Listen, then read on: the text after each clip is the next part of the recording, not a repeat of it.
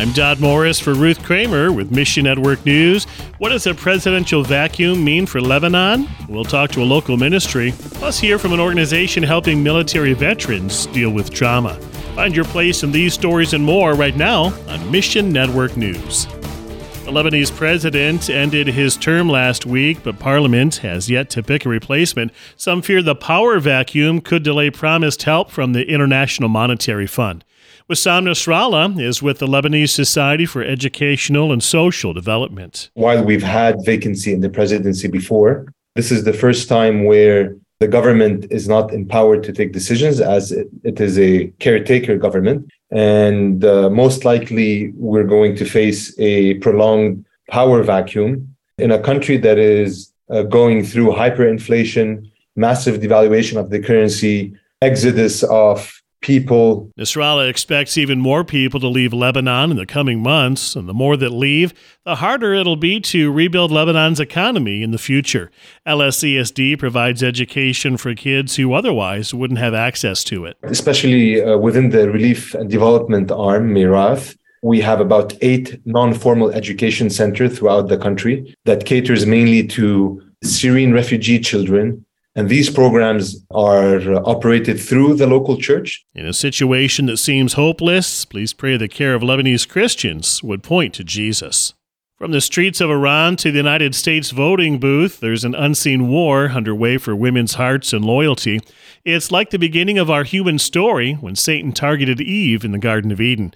Dr. Peggy Banks leads Women of Hope, a trans-world radio ministry. They bring the hope of Jesus to women around the world through media. We really talk more about what women have in Christ than what they don't have in the world, and really point their hearts and their minds to that truth. Messages from Women of Hope provide a clarion call in an atmosphere of noise. We talk about the freedom that women have once they find their identity in Christ. And women are making wonderful strides in leadership and workplace and in the family, understanding that their identity comes from Him. Women of Hope celebrates 25 years of ministry tomorrow, and you're invited to the virtual party.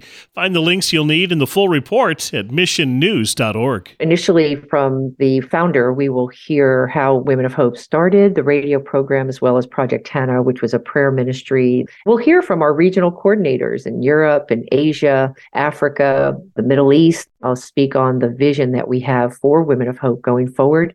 And today is Veterans Day in the United States, a national holiday honoring people who've served in the military. It's a very unique population of people who have done pretty amazing things. Army vet Steve Prince leads Warriors Set Free, a division of Set Free Ministries.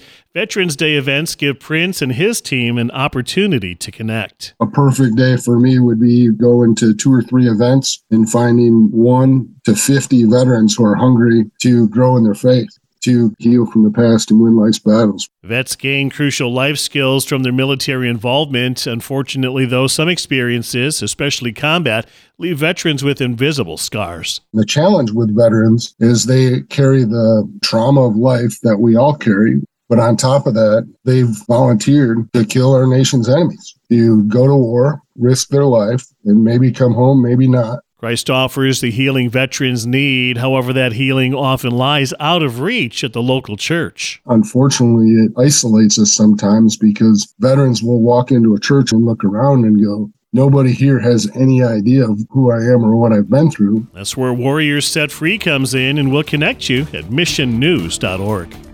Mission Network News is a listener-supported service of One Way Ministries. This month, Sat7, the Christian satellite TV ministry to the Middle East and North Africa, offers a free prayer guide. It provides specific ways to pray and tells the stories of Christians who can't freely worship.